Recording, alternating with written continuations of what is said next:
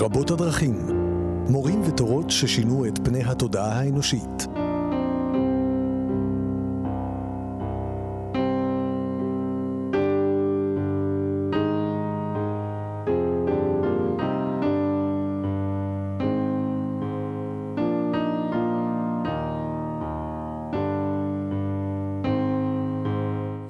מעטים האנשים שצרובים ומלווים תודעה ותרגול של כל כך הרבה אנשים שבאו אחריהם, שמתחברים לאין ספור תורות ואין ספור דרכים, ועם זאת הצליחו להביא לעולם את האור והדרך הייחודית שלהם. אחד מהם הוא גורדייף, ובשמו המלא גיאורגי איוונוביץ' גורדייף, כך אני קורא לו. והייתי באולפן אמיתי מגד. שלום. אם היית מנסה במשפט אחד שהוא אפטייזר לסדרה הזאת, להגיד מה כל כך מיוחד בגורדייף, הרי פגשת עוד מורים כאלה ואחרים בדרך. הייתי אומר שהפנינה שהייתי מוציא זה שלאדם אין נשמה, והוא שצריך לעבוד מאוד מאוד קשה כדי שתהיה לו נשמה. שזאת תסכים איתי תפיסה אחרת לגמרי, מתפיסות אחרות, גם ביהדות וגם בנצרות וגם בבודהיזם, שנשמות מתגלגלות ועוברות. הוא אומר, אין לכם נשמה. רובכם, בדיוק כמו שהמדע אומר, המדע שלכם צודק. אתם תמותו ולא יישאר ממכם כלום. אלא אם כן תעשו משהו מיוחד בשביל זה. אלא אם כן תעבדו קשה, ואז אתם יכולים ליצור איזה משהו שנשאר, ושיכול גם לעבור את המוות. ההקבלה היחידה שכרגע אני יכול לעשות, היא למשנתו של בעל הסולם, שדיבר על זה שאדם מגיע לעולם, הוא קרא לו בן אנוש, והוא אמר, כדי להפוך מבן אנוש להיות בן אדם, יש דברים שאתה צריך. הוא דיבר באופן נשמע דומה. נשמע דומה. כן. מעניין מה שאמרת, אבל בוא נתחיל, כמו תמיד, מההתחלה. בוא נדבר רקע, על איזה תקופה אנחנו מדברים. אז אף אחד לא יודע בדיוק מתי הוא נולד. יש כאלה שאומרים שהוא נולד ב-1866, ויש כאלה שאומרים ב-72, ויש כאלה שאומרים שהוא נולד ב-77. איפשהו בתחום הזה. הוא נולד באזור שעבר מלא מלא שלטונות. היום זה ארמניה. לאב שהוא יווני ואמא ארמנית. כלומר, בן לכנסייה היוונית אורתודוקסית. והתחנך שמה בהתחלה בבית ספר רגיל. אחרי זמן מה הוא החליט שהוא עושה את הדברים בדרך שלו. וזה נקודה גם כן, זה גם כן משהו שמפתח. לעשות דברים בדרך שלך. הוא מספר שסבתא שלו, שהיא מתה, לפני שהיא מתה, היא לחשה לו את הדבר הזה, תמיד תעשה את הדברים בדרך שלך, בדרך שאף אחד אחר לא עשה אותה. והוא החליט שהוא הולך ללמוד בעצמו, והוא לקח מורים ולמד הרבה מאוד דברים בעצמו, והפסיק ללכת לבית ספר. הוא היה בעצם סוג של אוטודידקט. בשלב יותר מאוחר הוא גם למד רפואה וגם למד כמורה, הוא הוכשר לכמורה ולרפואה, אבל מתישהו בסביבות גיל 20 או משהו כזה, הוא יצא למסע של נדודים, ו20 שנה לא יודעים בדיוק מה קרה לו, איפה הוא היה. הוא עבר במלא מלא מקומות, ויש כל מיני עדויות על איפה הוא היה, סותרות ומעניינות. כלומר, יש כאלה שאומרים שהוא היה הרבה מאוד אצל הסופים, גם בטורקיה כנראה וגם בפרס, ויש אנשים שאומרים שראו אותו שם, ושלימדו אותו ויודעים מי המורים שלו. הוא לא אמר מי המורים שלו, שזה קצת מוזר, אנחנו לא יודעים מי לימד אותו. אנחנו לא יודעים בדיוק איפה הוא למד.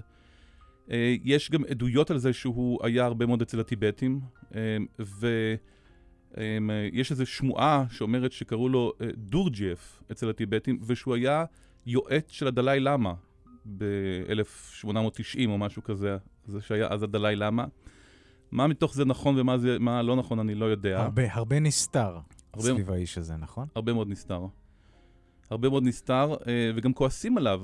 אנחנו יודעים, הוא מדבר על איזו אחווה מסוימת, במנזר מסוים, שקוראים לו סרמונג, שבו הוא היה, אבל אף אחד לא יודע איפה זה נמצא. אין מושג איפה המנזר הזה, ומאיפה לקח את התורה, גם התורה שלו, יש שם, שאנחנו נדבר עליה יותר מאוחר, שכוללת איזו חוקיות של חוק השבע וחוק השלוש, וסמל שנקרא אניאגרם, לא מופיע בשום מקום אחר. אז מאיפה הוא הביא את זה? אנחנו לא יודעים. ובעצם כשאנחנו מסתכלים על מה שאנחנו יודעים, אז מה מקור הידע? על מה שאנחנו יודעים על גורדייף? אם כל כך הרבה נסתר, אז איך יודעים כן? אז הוא כתב, הוא לימד, והוא לימד קודם כל אנחנו יודעים שהוא לימד ברוסיה, ואחרי הוא לימד בצרפת הרבה מאוד שנים, והיו לו תלמידים, והם רשמו מפיו דברים, ובשלב מסוים בחיים שלו הוא התחיל לכתוב גם. אז גם כשהוא כותב, אתה לא יודע בדיוק מה אמת ומה לא אמת. הוא כותב על הילדות שלו, והוא כותב נגיד על ה-20 שנה האלה של הנדודים. אבל גם כשהוא כותב נגיד על ה-20 שנה של הנדודים, מה בדיוק בתוך הסיפור הזה זה קרה, ומה זה משל בעצם למשהו אחר. אני רוצה להקריא קטע קטן. אתה יותר ממוזמן, אני מאמין, נשזור את המסע שלנו עם קטעי קריאה כאלה ואחרים. מצוין. אז זה מתוך הספר שלו שנקרא פגישות עם אנשים מיוחדים, וכל פרק מוקדש למורה שהיה לו, או לחבר שהיה לו, שהוא למד ממנו משהו. היה שם קבוצה של אנשים שהם קראו לעצמם קבוצת מחפשי האמת, והם, לפי הסיפור שלו, ואנחנו לא יודעים מי הם בדיוק, אנחנו לא מכירים אף אחד אחר מהקבוצה הזאת, שיכול להעיד שבאמת הוא היה שייך לקבוצה, והם נדדו בכל מיני מקומות וחיפשו איזושהי אמת. והוא אומר שהם הגיעו לכפרים על יד מדבר גובי, שזה מדבר במונגוליה, סין שמה, והם ידעו, הם למדו מהכפרים שיש שם ערים שקבורות מתחת למדבר, ושבערים האלה יש ידע, ספריות שלמות של ידע, שצריך ללכת ולהגיע לשם, ושיש כפרים שיודעים בדיוק איפה זה נמצא, אבל הם לא יגידו לך כי יענישו אותם. אסור להגיד את המיקום המדויק של הערים הקבורות האלה. והם מחליטים לצאת למסע, להגיע למקום הזה. זה מדבר, והם צריכים לתכנן את המסע שלהם. אין שם כלום, אין שם צמחייה, אין שם חיות. זה מצב של כנראה של חודשים שלמים. ואז הם יוצאים לחודש, כל אחד יש שם ארכיאולוג, ויש שם כל מיני מדענים מכל מיני סוגים, כל אחד יוצא לחשוב איך הם הולכים לחצות את המדבר הזה. ואז הם נפגשים אחרי חודש, וכל אחד מוסר את הדוח שלו. ויש שם איזה אחד שמוסר דוח, ובדוח הזה הוא אומר שהוא חשב איך הם יאכלו, כי אין מה לאכול במדבר הזה. אז הוא אומר, וכך, והוא מספר על המדבר, והוא אומר, שקלתי בדעתי, אם חולות אלה הם אמנם קרקעית קדומה של ים, מן ההכרח שתימצא בהם שכבה או אזור של צדפים שונים, ומאחר שהללו נוצרים על ידי אורגניזמים, עליהם להכיל חומרים אורגניים.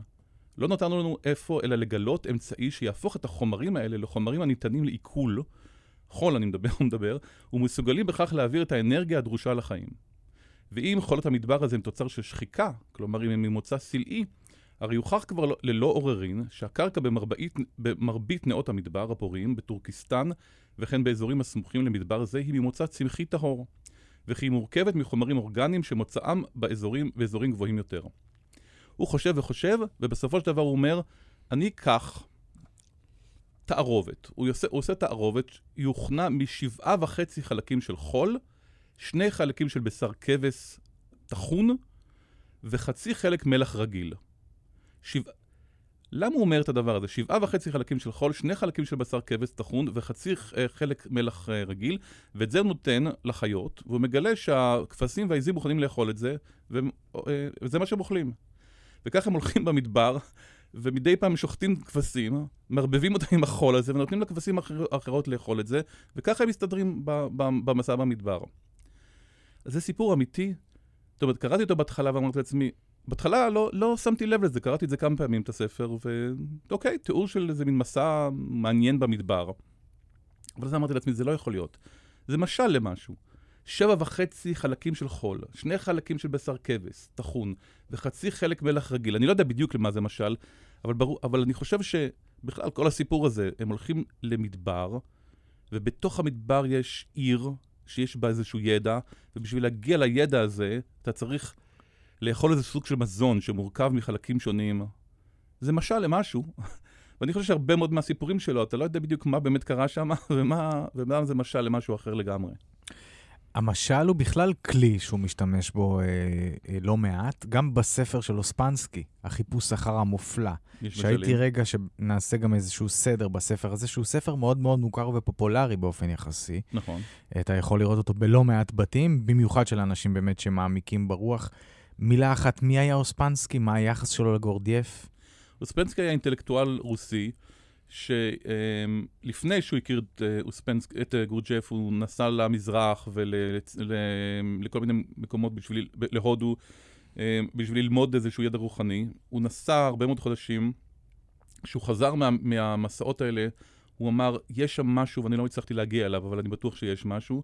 והוא התחיל להתכונן, הוא היה בן אדם ידוע מאוד, עיתונאי, הרבה מאוד אנשים שהוא הכיר, ואז יום אחד הוא שמע על גורדייף שהגיע למוסקבה, או לפטרבורג, אני לא זוכר, הלך להיפגש איתו בתוך בית קפה הומה, אחרי נראה להם פגישה גם בתוך בית זונות. גורדייף בכוונה דאג של האנשים, שלא יהיה כל כך נוח להיפגש איתו ולדבר איתו. יש תמיד רעש, אתה אף פעם לא יודע מתי הפגישה הבאה הולכת להיות, תמיד זה ברגע האחרון נקבעת פגישה באיזשהו מקום מוזר שצריך לנסוע עליו מאוד מאוד רחוק. וכשאוספנסקי פגש אותו, הוא גילה שיש שם, הוא הכיר בו כמורה. ואז אוספנסקי בעצם ארגן לו הרבה מאוד הרצאות של אלפי אנשים ברוסיה, וקבוצות מכל מיני סוגים. אז אוספנסקי היה בעצם בן אדם שהכיר אותו לאינטליגנציה של רוסיה. והספר מתי יוצא? הספר הזה, חיפוש אחר המופלא, הוא ספר שהשפיע על חייהם של לא מעט אנשים וגם דרש כמה וכמה קריאות. האם הספר הזה הוא קשור למפגש שלו עם גורדייף? הוא ממש מתאר את המפגש ומתאר את התורה, והוא קיבל אישור בעצם מגורדייף לפרסם אותו, כל עוד הוא לא... גורדייף אמר לו, תכתוב רק מה שאתה מבין. אם אתה באמת הבנת את זה, אז אתה יכול לכתוב את זה. כי גם שם יש משלים. הרבה מאוד משלים. כן. וגם כל הספר הכי גדול של גורדייף, שנקרא סיפורי בעל זבוב לנכדו, הוא כולו משל אחד גדול על ספינת חלל, ותחשוב שהספר הזה נכתב בשנות ה-30, על ספינת חלל שמסתובבת, ויש שם סבא ונכד, והנכד שואל את סבא שלו שאלות, והסבא הזה ביקר כמה ביקורים בכדור הארץ, ומספר לו על כדור הארץ. הכל משל ועל כל דבר אתה צריך לחשוב, לנסות... אתה לא יכול ספר של גורדייף לקרוא רק פעם אחת. הוא מבקש שתקרא אותו שלוש פעמים. כן. ולפעמים צריך לקרוא אותו עוד יותר מזה. בואו רק נעשה סדר בביוגרפיה, כמה ספרים הוא הוציא בעצם, סך הכל? אז יש 3 ספרים ידועים, שזה סיפורי בעל זבוב לנכדו, שהוא מורכב בעצמו, הוא אב קרס ויש בו כמה חלקים. יש את הספר הזה שהוא החלק השני, פגישות עם אנשים מיוחדים, ויש עוד ספר שלא יצא בעברית שנקרא Life is real only then when I am. החיים הם אמיתיים רק כאשר אני שם, כאשר אני נוכח.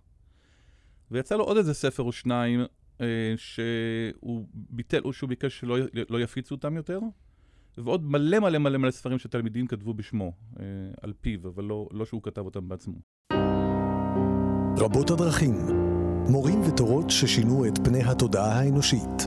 והפעם, אסי זיגדון משוחח עם עמיתי מגד על דרכו משנתו של גורדייף. שלום לכם, אנחנו בפרק השני על דרכו משנתו אישיותו של גורדייף. איתי כאן עמיתי מגד, ובפרק הראשון ניסינו קצת להיכנס לעניין הביוגרפי של האיש המרתק הזה, שבאמת אולי, אני לא יודע אם רב הנסתר על הגלוי, אבל כל הזמן לצד הגלוי יש תחושה שיש הרבה נסתר, אבל אולי גם זה מה שמחזק את הסקרנות ואת הרצון לחקור את האיש הזה ואת הדרך המיוחדת ואת התובנות ואת האמירות שלו. והאמירה שעמיתי אמרת כבר בפרק הראשון בצורה מאוד חזקה, כפנינה שדלית מתוך גורדייף, העניין הזה שהאדם את הנשמה במרכאות צריך להרוויח. נכון. בוא ננסה להבין את זה. האדם הוא מכונה ואין לו נשמה, ביקשת לקרוא לפרק השני הזה. אז קודם כל, אנחנו מכונות, או אנחנו קצת כמו חיות, או משהו כזה. כלומר, אנחנו מופעלים על ידי מלא מלא מלא דברים, אנחנו לא ערים למה מפעיל אותנו, ואין לנו בחירה, למרות שאנחנו מדמיינים שיש לנו בחירה. אנחנו חושבים שאנחנו בעלי בחירה, אבל אנחנו בחלום. גורדייף אמר שיש בעצם 4 מצבי תודעה. מצב ראשון זה השנה הרגילה שאנחנו מכירים אותה, שנת חלומות. המצב השני זה השנה שאנחנו עכשיו נמצאים בה. אנחנו נמצאים בשינה. כלומר, אנחנו לא מבינים עד כמה אנחנו נמצאים בשינה. ורק בן אדם שמפתח דבר שהוא קרא זכירת עצמי, self-remembering, מגיע לרמה הבאה, לרמה השלישית של התודעה, שיכולה להכין אותו לדבר שהוא קורא לו הרמה הרביעית, שהיא באמת סוג של תודעת על שבה איזה שהם מרכזים שאנחנו נדבר עליהם בהמשך, מרכזים אחרים פועלים בתוך המוח שלו, שמאפשרים לו באמת להבין איך הדברים עובדים ולעבוד בהרמוניה עם היקום. אבל במצב הנוכחי אנחנו כל כך נמצאים בשינה, שזה אומר שאנחנו תחת היפנוזה בעצם. אנחנו תחת היפנוזה.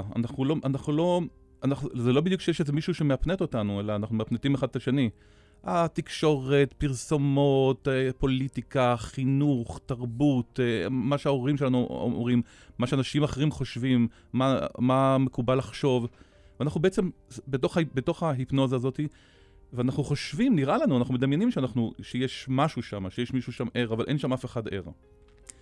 דימוי נוסף שהוא נותן, זה הדימוי שאנחנו בעצם אנחנו גם לא אחידים.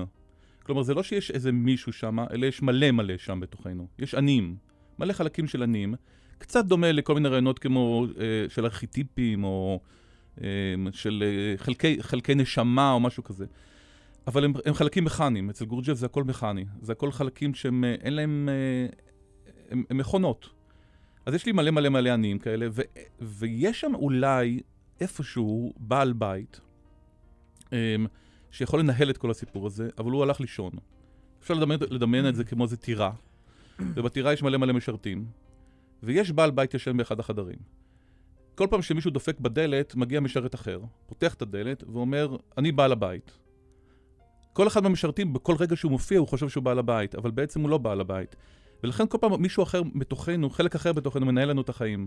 פעם זה חלק זועף, ופעם זה חלק רדום, ופעם זה חלק עצלן, ופעם זה חלק פעלתן, ואנחנו לא מבינים שאין שם אחדות, אין שם מישהו שמנהל את העניינים. עכשיו צריך להתעורר בעצם. והדבר הראשון שמתעורר זה החלק שצופה בכל זה, האני הצופה אפשר לומר, שמתעורר לזה שהוא ישן. קודם כל צריך להתעורר לזה שאתה ישן, להבחין בזה שבעצם אתה בשינה עמוקה, ושרוב הזמן אתה באמת לא מנהל את העניינים. ופשוט לראות את זה. ואז לראות כל מיני דברים אחרים.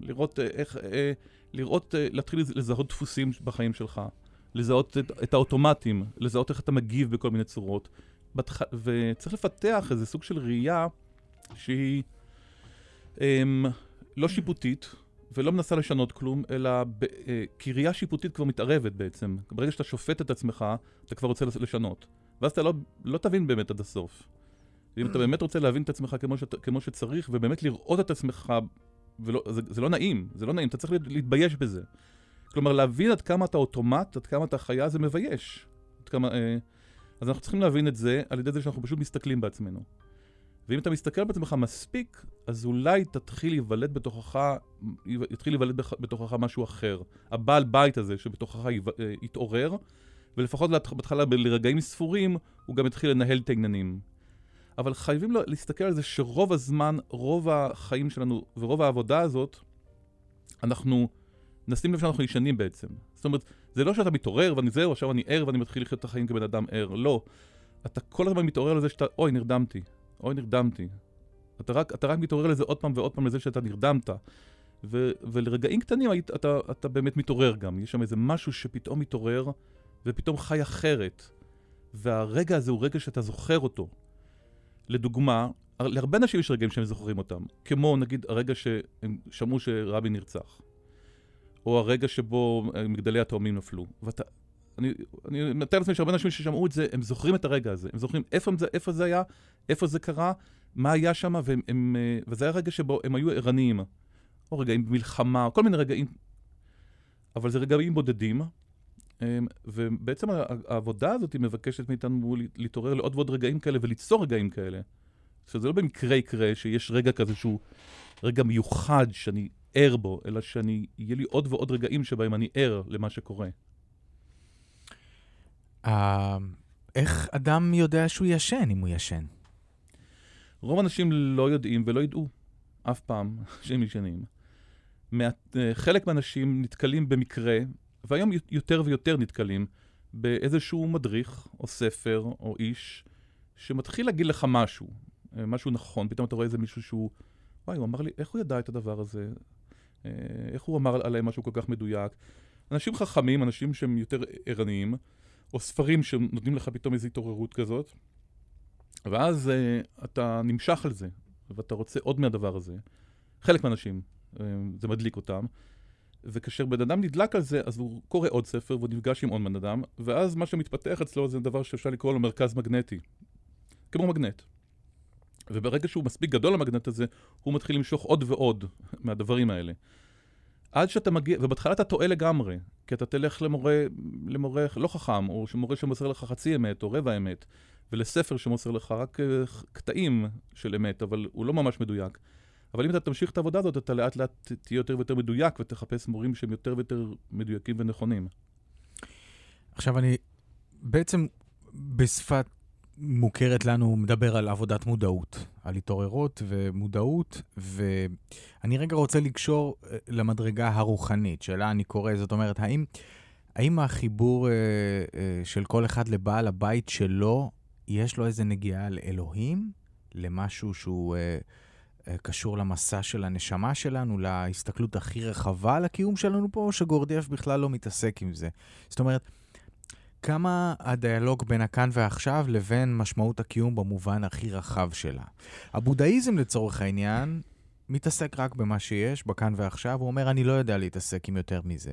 העולם הקבלי יודע להתעסק עם מסע הנשמה ולוקח אותו, אתה יודע, להסתכלות הכי רחבה של תיקון ושל גלגולים וכו' וכו'.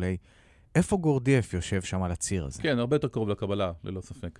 כלומר, יש פה, זה בהחלט מסע של הנשמה, ואפשר לומר זה גם כן רעיון אפילו שמופיע בקבלה, הרעיון שהאלוהים, הקדוש ברוך הוא, המוחלט, זקוק לעזרתנו, אפשר לומר.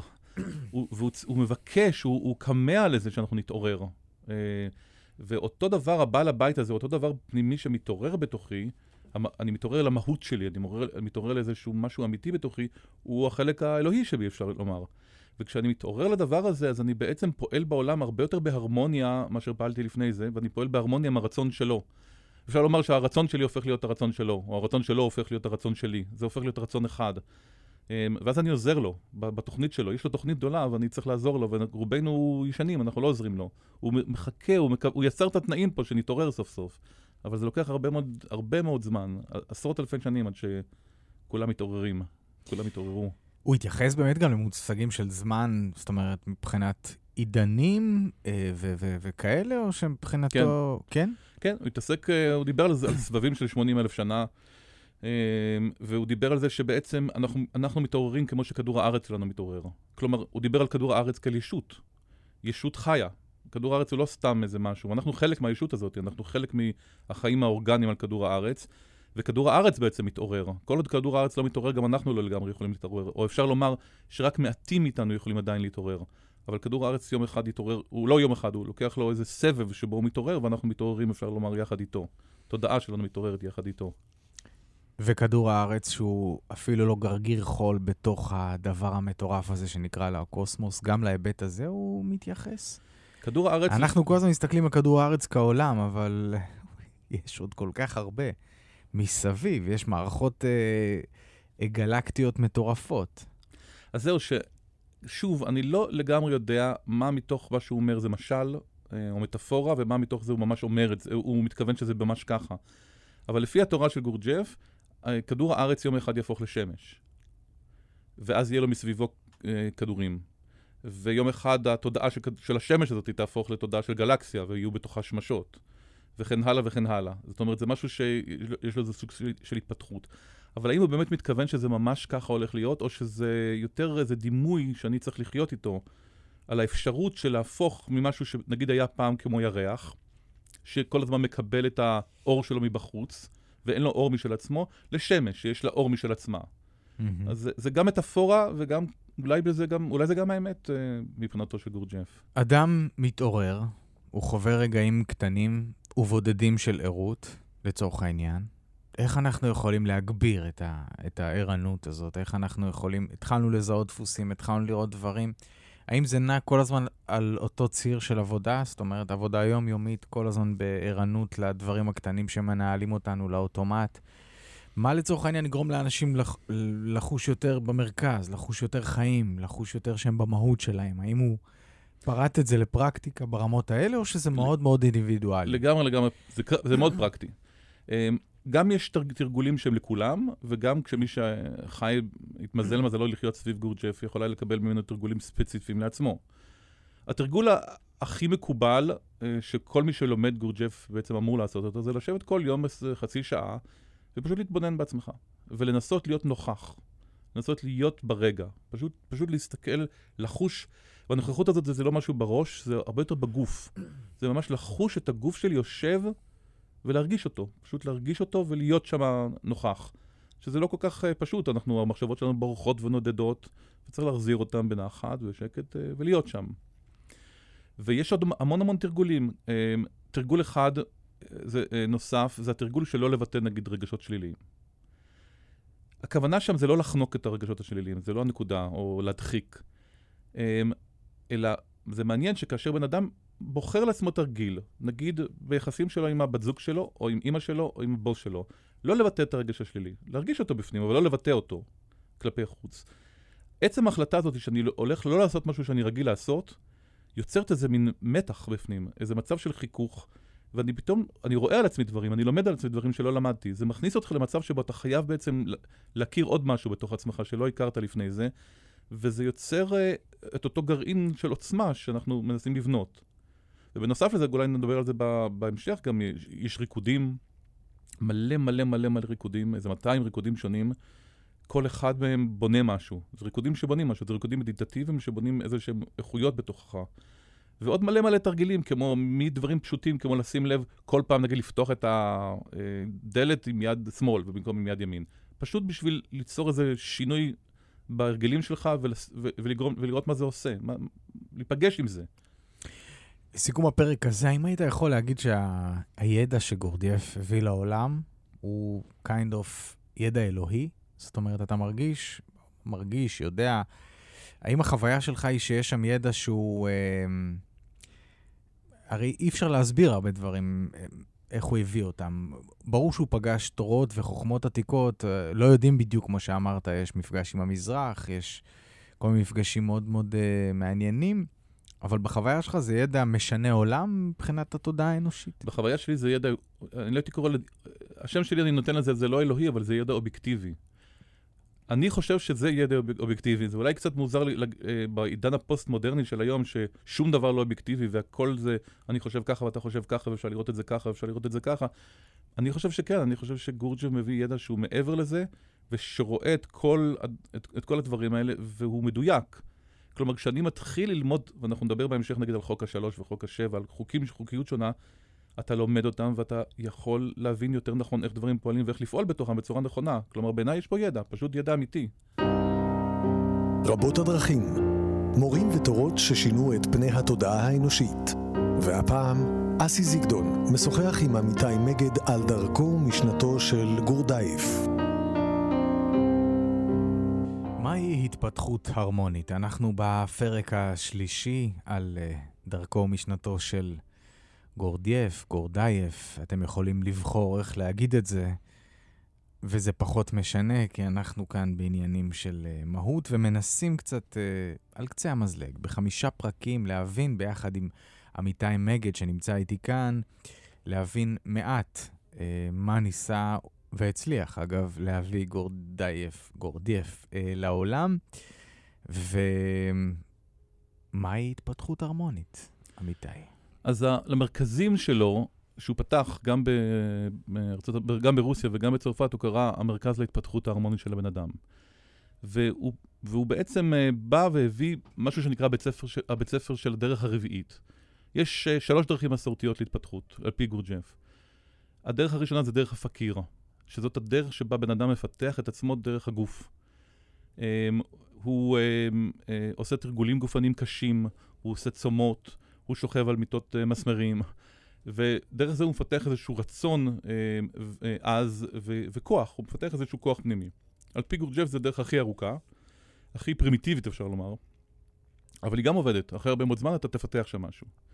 הדרך השנייה זה הדרך של הנזיר, שזאת הדרך של הלב.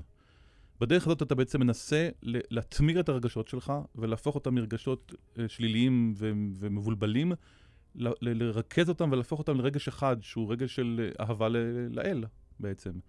ואתה בעצם יושב חודשים, שנים בתוך מנזר, ועושה משהו שם בשביל לרכז את הרגש למשהו אחר, להפוך אותו למשהו אחר. זאת דרך יותר קצרה.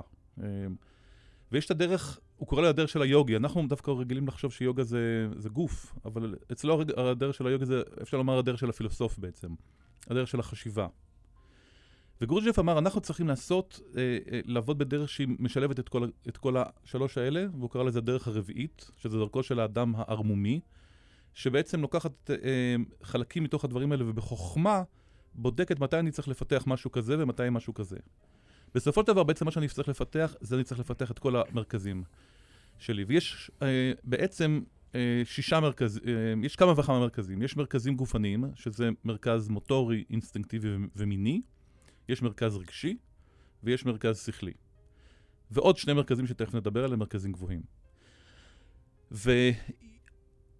כל אחד מכם יכול בבית לפתוח קופסת קלפים. זה יפה, כי זה מטאפורה יפה, זה מדגים את זה יפה, ויש מקומות שמשתמשים בקלפים האלה, בעצם אומרים שהקלפים האלה נוצרו בשביל זה. הקלפים לא נוצרו, קלפים רגילים, אני מדבר, לא טהרות, קלפים רגילים לגמרי, לא נוצרו בשביל משחק, אלא נוצרו בשביל ללמוד משהו על עצמנו.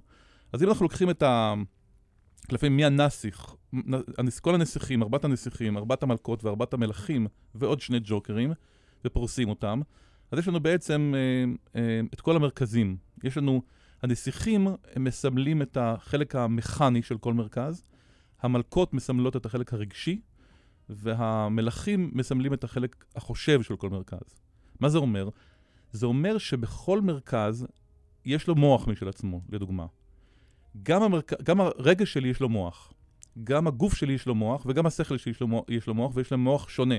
המלכים האלה הם המוחות של זה. כלומר, בן אדם שפועל מתוך, נגיד, המוח של החלק הרגשי שלו, הוא בן אדם שמסוגל לגמרי לנהל את הרגשות שלו. הוא לא מנוהל על אדם, אלא הוא מנהל אותם. בן אדם שנגיד פיתח מאוד את החלק של המלך עץ שלו, המלך של המרכז המוטורי, הוא נגיד כמו, תחשוב על שחקן כדורסל, שהוא פשוט מסתכל על הסל, ובאופן ממש מדויק הוא יודע לקלוע אליו. כלומר, זה בן אדם שיש לו באמת מאסטריות על הגוף שלו. ובן אדם שפיתח את החלק, את המלך של השכל שלו, הוא בן אדם שיכול להגיד לשחק משחק שחמט ולא להתעייף. הוא בן אדם שיכול לחשוב בצורה לגמרי מתוכננת על נושא מסוים. אני לא יודע כמה אנשים מבינים עד כמה הם לא מסוגלים לחשוב. רובנו לא מסוגלים לחשוב. זה חושב בעצמו. יש שם טרטור אינסופי.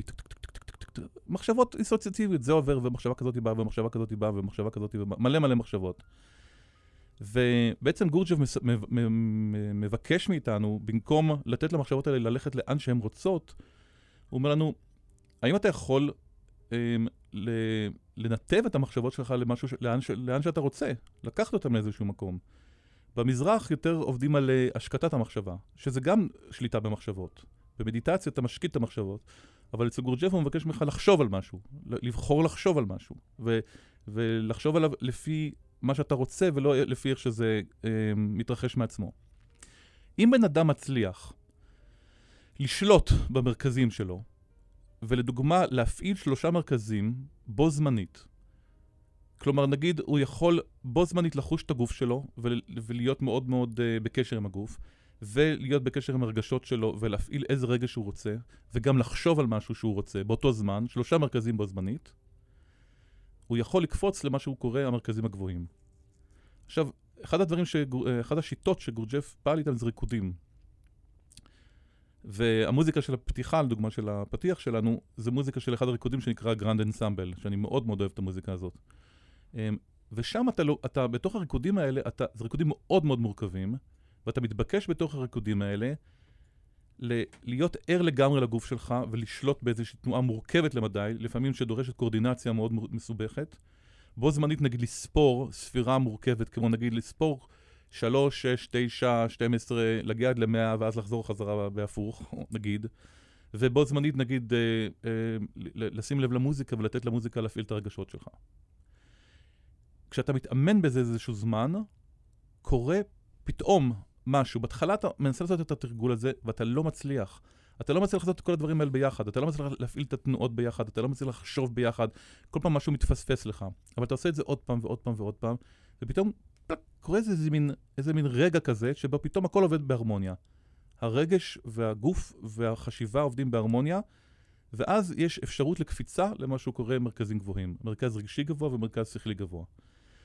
במרכזים האלה, המרכזים הגבוהים, אתה יכול פתאום לקלוט לרגע משהו שלוקח אולי שנים לקלוט באופן רגיל. זה קצת דומה, או זה לא קצת דומה, אפשר לומר שסמים, סמי הזיה בעיקר אני מדבר. מרחיבי תודעה, מה שנקרא. סמים מרחיבי תודעה, כן. כמו היואסקה ופטריות ודברים מהסוג הזה, הם מביאים אותך לשם. הם מביאים אותך למגע במרכזים הגבוהים, ופתאום אתה קולט מלא מלא דברים. אבל בן אדם לא הכין את עצמו, ולא הכין את הגוף שלו, ולא הכין את התודעה שלו, אז יש לו חוויה מדהימה. וואו, היה לי איזה טריפ מדהים. מה נשאר לך אחר כך? היה לך חוויה של טריפ, אבל אתה לא יכול לקחת את הידע ואת מה שהבנת שם ולהכניס אותם לחיים. בן אדם שעושה את העבודה של גורדייף, מפתח את האפשרות לקלוט את הידע הזה. למעשה גורדייף אומר, המרכזים הגבוהים עובדים אצל כולנו. הם עובדים כל הזמן. רק אנחנו לא בקשר איתם. וגם אם היינו בקשר איתם, כמו נגיד בסמים, אתה לא מבין מהם כלום. כי הם עובדים פי 30,000 יותר מהר מהחשיבה שלך. או פי 30 כפול 30,000. יש שם כל מיני מספרים כאלה מאוד מורכבים. הם עובדים הרבה הרבה הרבה יותר מהר מהחשיבה שלנו, וברגע אחד קטן הם מביאים מלא מלא אינפורמציה. אבל אז מה אתה עושה עם האינפורמציה הזאת? אתה שוכח אותה אם אין לך הכנה.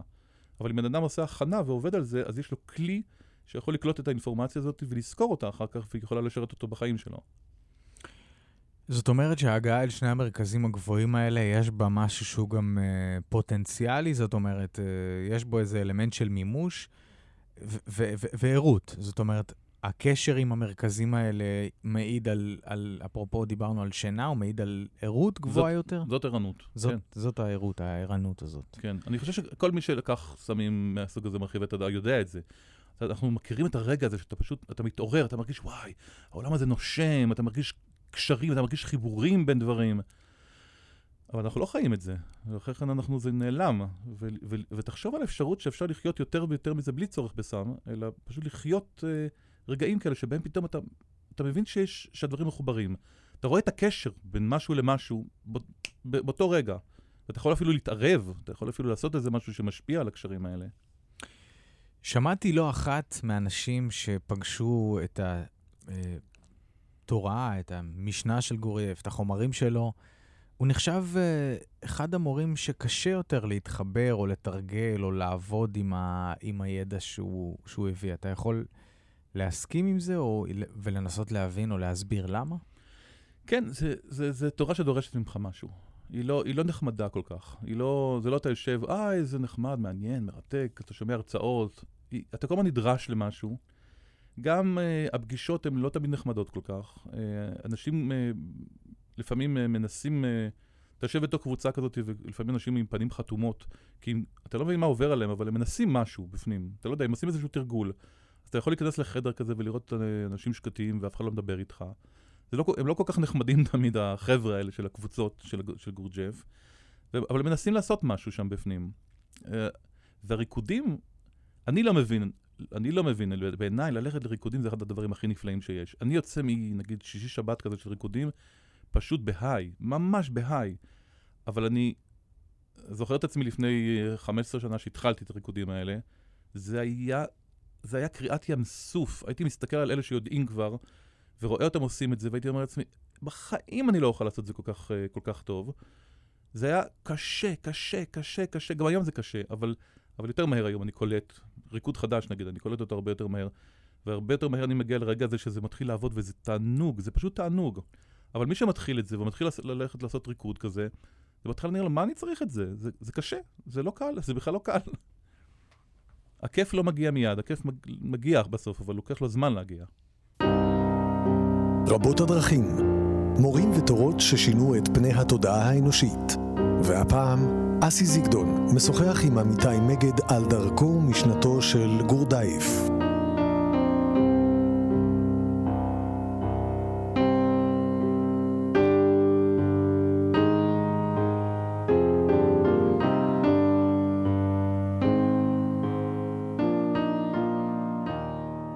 גורדייף או גורדייף, הפרק הרביעי, איתי, עמיתי מגד.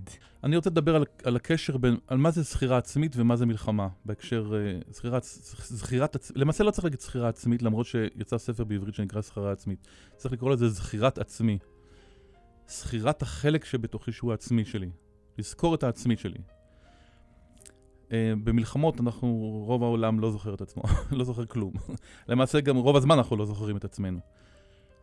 לגורדייף יש ראייה מאוד מעניינת על מלחמות, ואני חושב שהיא מאוד מאוד רלוונטית, מכיוון שבקיץ האחרון היינו במלחמה, ולצערי הרב יש סיכוי, לדעתי לא קטן, שאנחנו נהיה במלחמה בקרוב שוב. כלומר, אנחנו בארץ רוויית מלחמות. ולא רק הארץ שלנו, אלא כל העולם רווי במלחמות, באוקראינה ואיפה שאתה רוצה, ומהומות, במיזורי ובכל מיני מקומות. ואני חושב שזה מעניין להסתכל, גורדייף אומר, לא אנחנו עושים את המלחמות האלה. זה לא בידיים שלנו. שני כוכבים באיזשהו מקום מתקרבים אחד לשני, ויוצרים איזה סוג של מתח בלתי נתפס פה בכדור הארץ, ואנחנו מגיבים אליו. עכשיו, תחשוב על זה, גורדייף אומר בעצם, אין לנו נשמה, ואין לנו זכירה עצמית, זכירת עצמי, ואין לנו מרכז, ואז מלא דברים משפיעים עלינו. ואז אנחנו מושפעים מהמתח הזה שקורה פה. המתח בכדור הארץ עולה ועולה בעקבות איזה משהו שקורה בקוסמוס, ואנחנו לא מבינים, ופתאום אנחנו מתחילים לשנוא אחד את השני.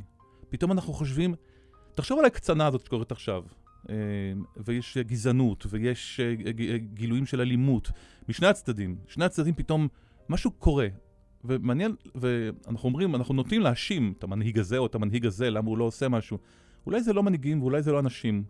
אולי זה שאין אנשים, או זה שאין מנהיגים, או זה שאין שם מישהו שבכלל יכול להגיב לזה בצורה אחרת, אלא אנחנו פשוט נסחפים פה בתוך איזשהו דבר כזה שסוחף אותנו. גורדייף אומר דבר כזה, זה מאוד מעניין. הוא אומר, גם אנשים נגיד שהם לגמרי נגיד בעיתות שלום, בעד שלום, והם בעד, נגיד יש להם תפיסה נגיד שמאלנית אפילו של המצב, ואומרים לא, אנחנו צריכים להחזיר את השטחים נגיד, ואנחנו צריכים, ואסור לנו להיות, והם נגד אלימות. לאט לאט הם נכנסים לתוך המערבולת הזאת של מצב של מלחמה, והם לא שמים לב מה שקורה להם, ובתוך המלחמה, בזמן המלחמה, הם פתאום, הדעות שלהם משתנות לגמרי. והם לא ערים לזה, ופתאום הם מצדיקים לגמרי נגד הממשלה שיצאה למלחמה, והם חושבים שזה נכון לגמרי. מה קרה להם? איך זה קרה? מה שקרה זה שזה לא הם, ואין הם בדיוק, כי אין שם מישהו. יש שם משהו ענק, הרבה יותר גדול מאיתנו, שסוחף את כולם. אז גורדייף אומר שבעצם, אז שואלים את גורדייף, אפשר בכלל למנוע את המלחמות, והוא פעל בזמן מלחמת העולם הראשונה ומלחמת העולם השנייה.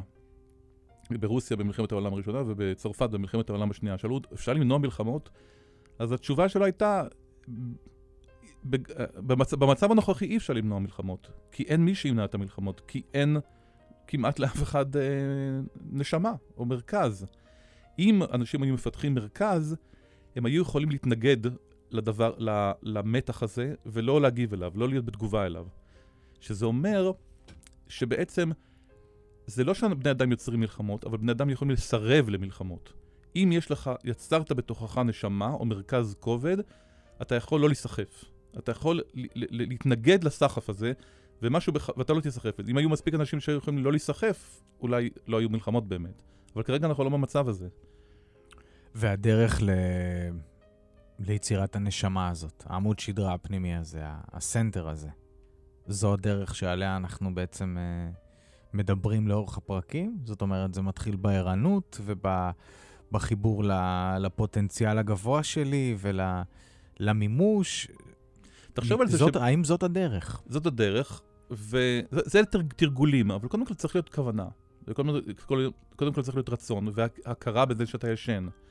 ולמעשה, תקופות כמו מלחמה, נגיד המלחמה האחרונה, אני לא יודע, אבל אני חושב שמלא אנשים ששנים כבר אולי לא הביעו דעות פוליטיות שמאלה וימינה, פתאום הביעו אותם.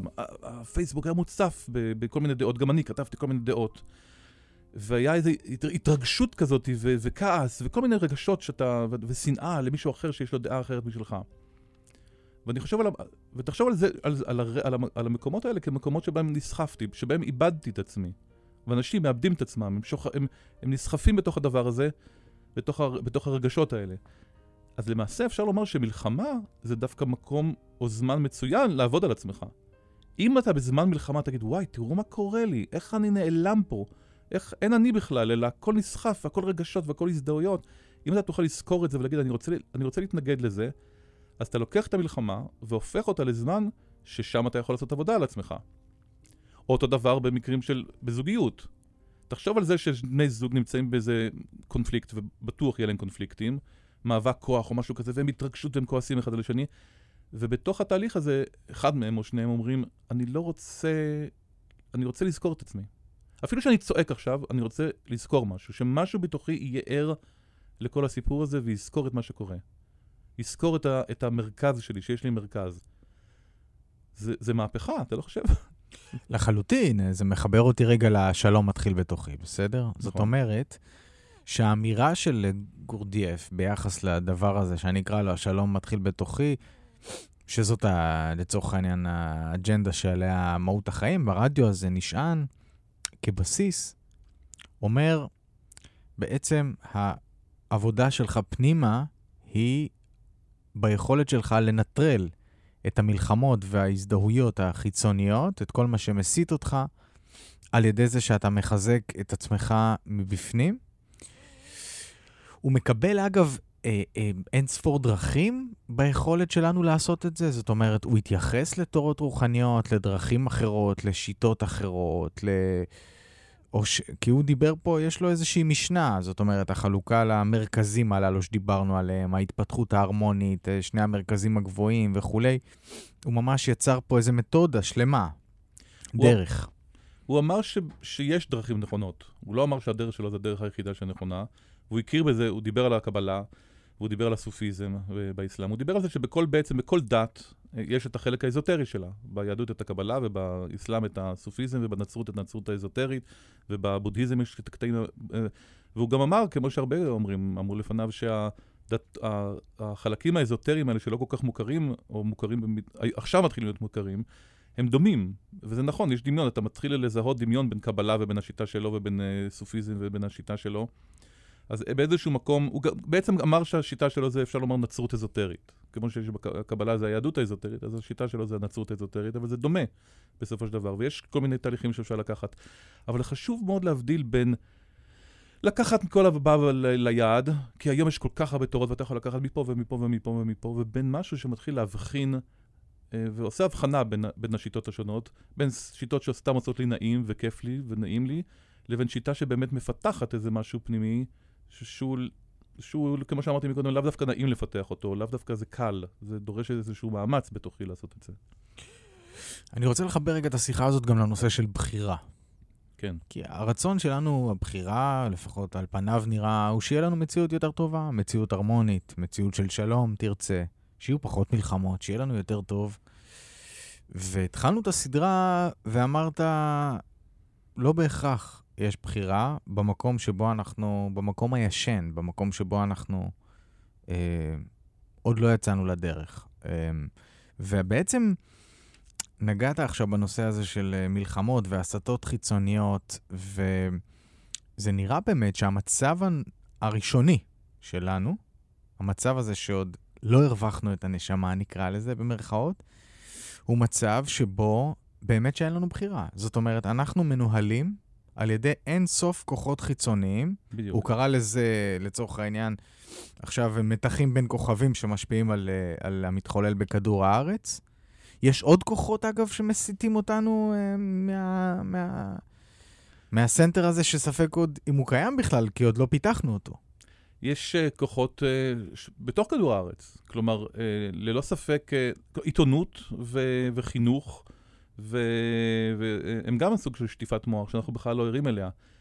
רוב אנשים... אבל גם אלה שמייצרים אותה, הם לא עושים אותה מתוך איזו כוונה, גם הם שבויים בתוך איזושהי קונספציה, לגמרי. וגם הם לא ערים, כי הם מייצרים מה שהם יודעים. אתה יודע, מפחיד מי שמפחד, זה בדרך כלל לא תוציר. זאת אומרת, נכון. אם אתה מייצר תקשורת, זה התודעה שבה אתה שרוי. נכון. נגיד, יש הבדל יפה מאוד בעיניי, הבחנה יפה בין מוסר ומצפון.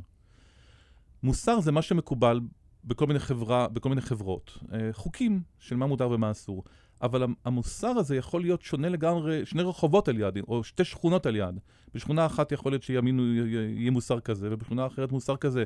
בשכונה אחרת זה מוסרי לגמרי לרצוח את האחות שלך בגלל שהיא שכבה עם מישהו, ובשכונה אחרת זה לגמרי לא מוסרי.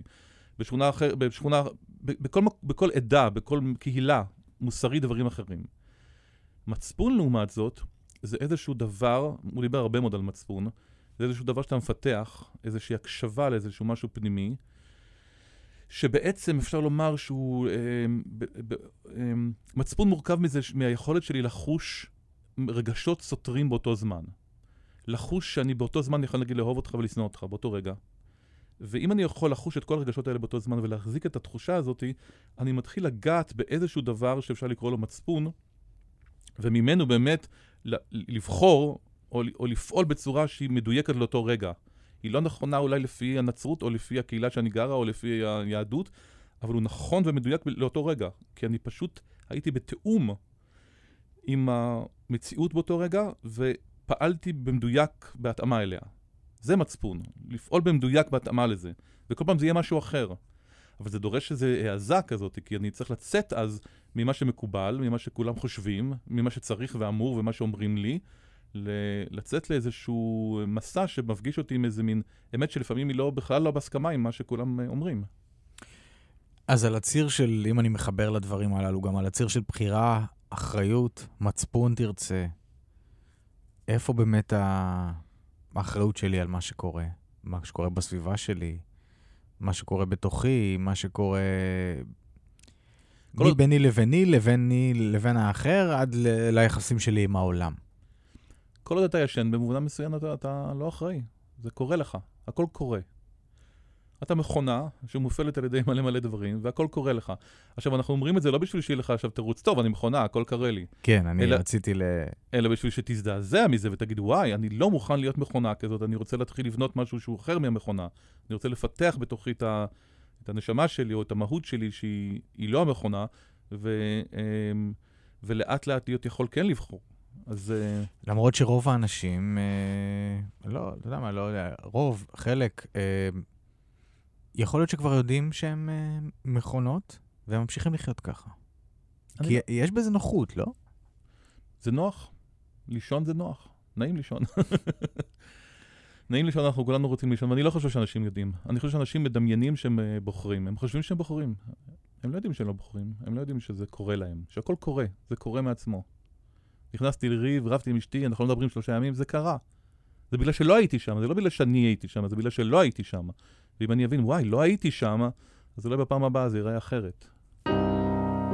רבות הדרכים, מורים ותורות ששינו את פני התודעה האנושית. והפעם, אסי זיגדון משוחח עם עמיתי מגד על דרכו משנתו של גורדייף.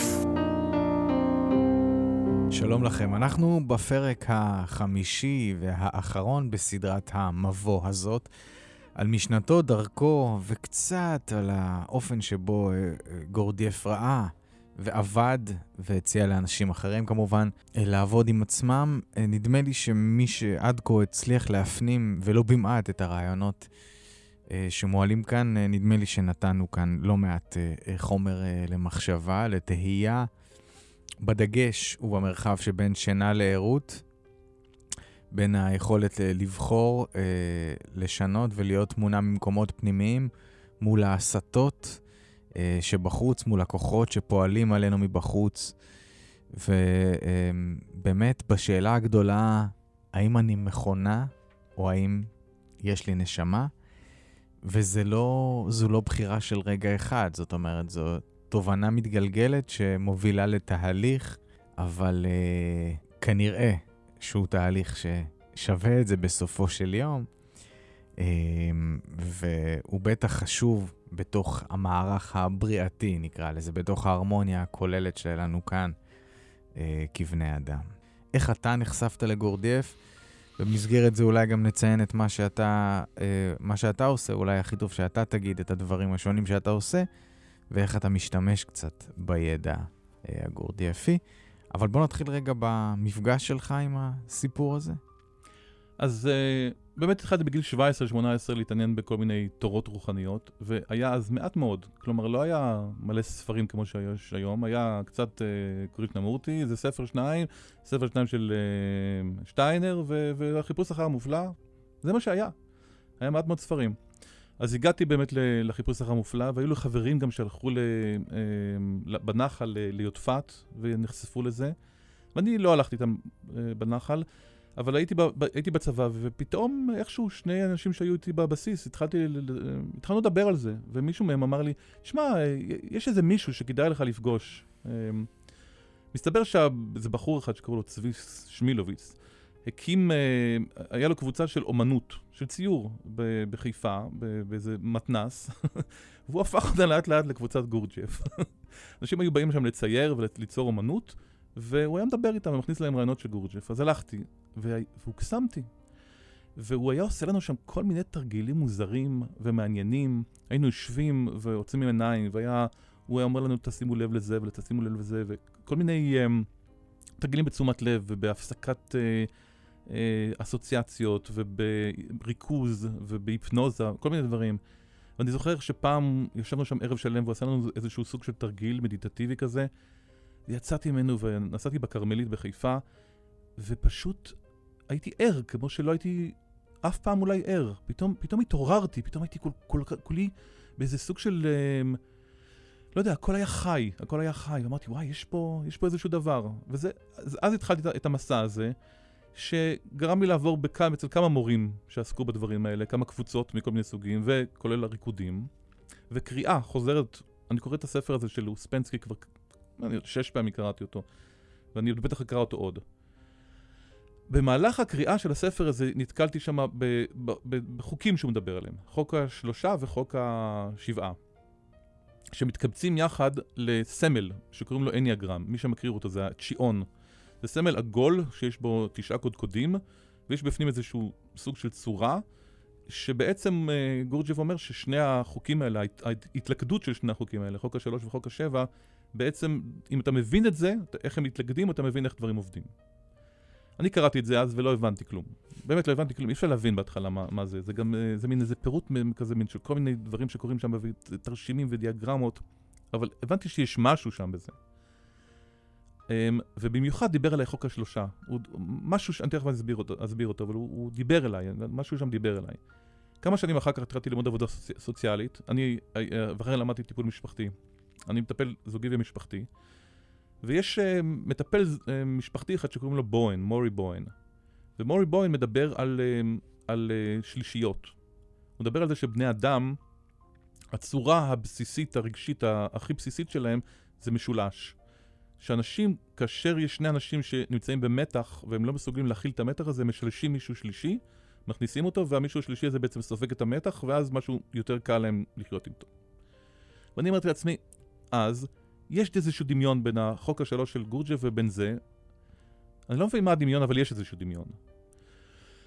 וכל כמה שנים אני קורא גורדייף או בוהן, זה 30 שנה אני מדבר עכשיו, יותר מ-30 שנה שאני מתעסק עם זה, ואני כל פעם אומר לעצמי, רגע אחד, אני צריך להבין את זה, ואני חייב להודות שרק לפני 2 בערך התחלתי להבין את הקשר בין השלישיות וחוק השלושה של גורדייף.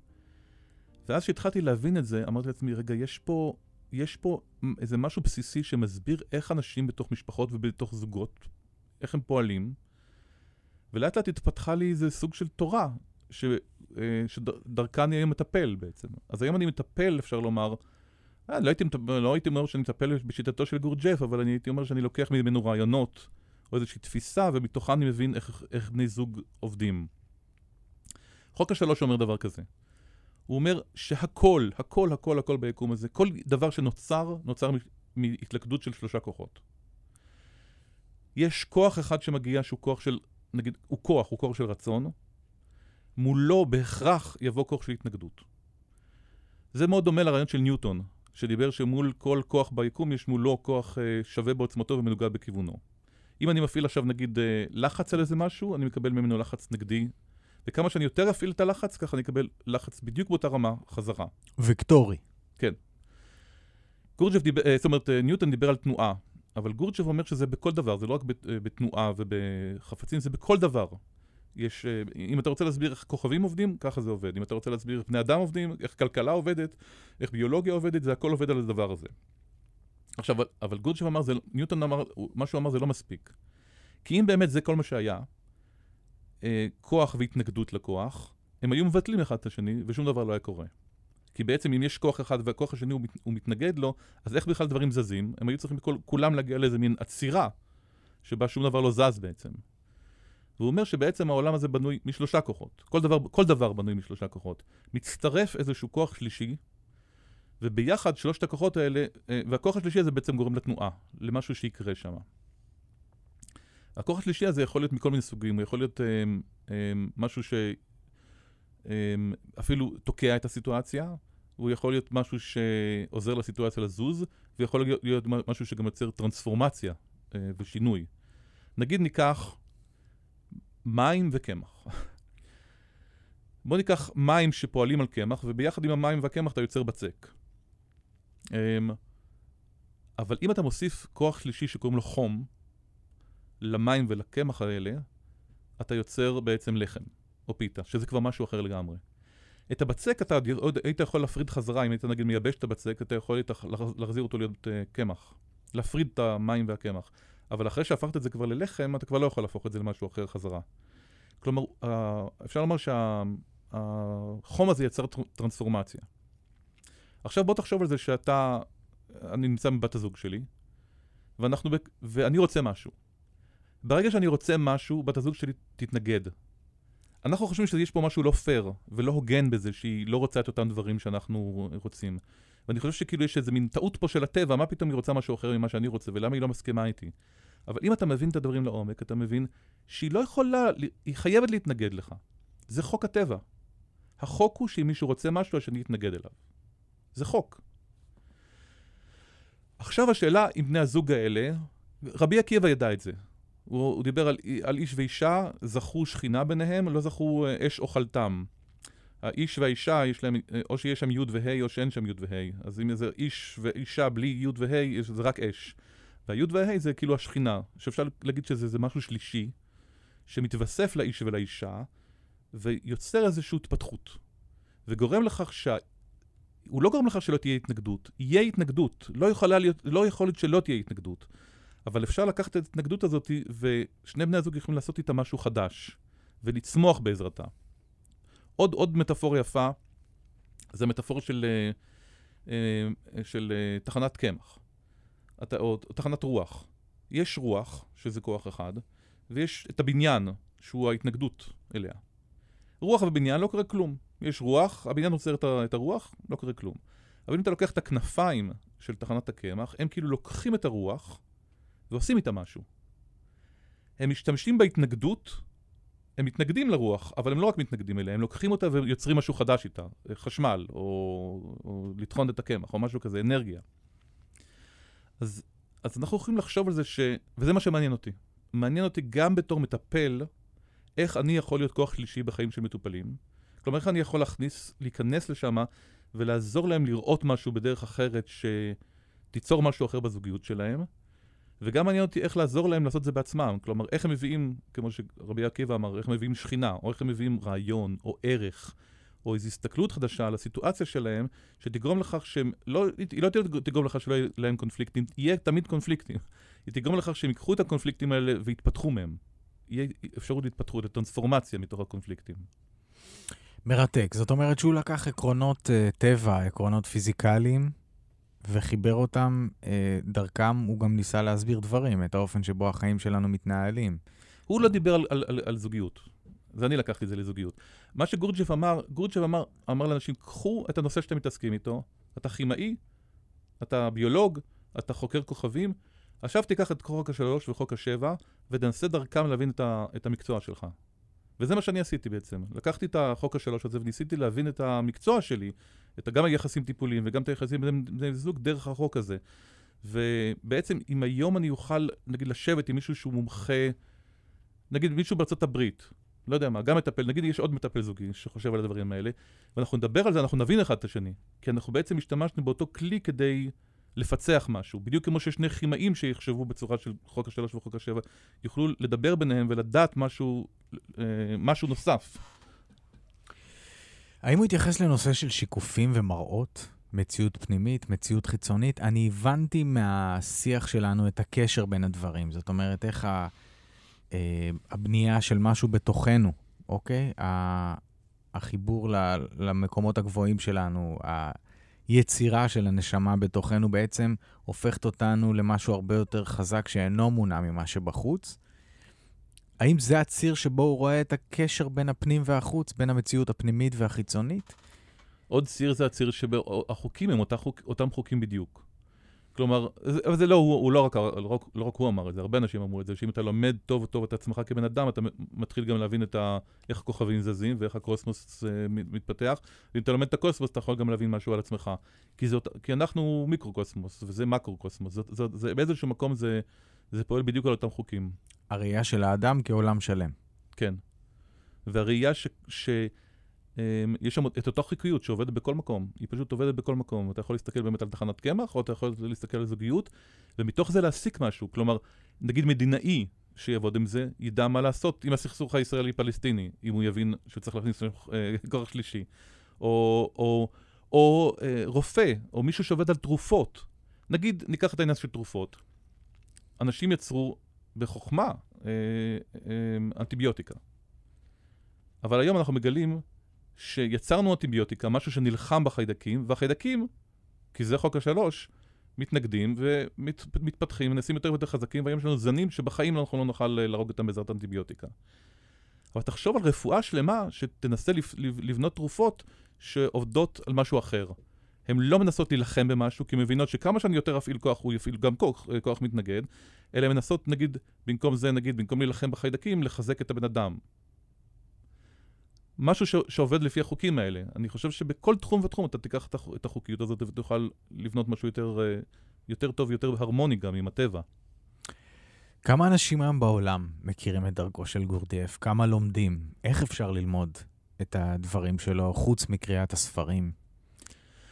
אני לא חושב שכל כך הרבה. כמו שאמרתי, זה מפליא אותי, זה לא מושך המונים. זה לא מושך המונים, וכנראה זה גם לא ימשוך המונים. הריקודים המקודשים שאני לומד, יש פה בן אדם שמגיע לארץ מדי פעם, הוא חי פה תקופות ומלמד פה, קוראים לו יווני סונדרס, שהוא מלמד נפלא ריקודים, ואתה רואה שבאים לפעמים 10 אנשים, לפעמים ביום שבוע טוב מגיעים 20 איש, ואחרי חצי שנה הוא עושה עוד פעם זה, וזה לא גדל משום מה, זה לא גדל. אז אני מאוד אוהב ללמוד את הריקודים האלה, וכדאי, ממי שזה מעניין אותו, הריקודים האלה זה דבר נפלא, ומדי כמה חודשים יש פה סדנה כזאת. ויש קבוצות, יש קבוצות רשמיות, ביוטפת ובצובה, על יד ירושלים, שבאות בעצם מאיזה ליין שמגיע מצרפת, ישירות מגורדייף, ויש קבוצות אחרות שמגיעות מכל מיני תלמידים שלו, קבוצות של אנשים של ספנסקי ושל בנט, גם בארץ וגם בחול, ואפשר להצטרף לקבוצות האלה וללמוד גם את התיאוריה, גם תרגולים מסוימים וגם את הריקודים. טוב. סדרת מבוא, הצצה קלה אל תורתו ואל דרכו של גורדייף. מרתק. תודה רבה, עמיתי מגד. תודה. רבות הדרכים, מורים ותורות ששינו את פני התודעה האנושית. והפעם, זיגדון משוחח עם עמיתי מגד על דרכו משנתו של גורדייף.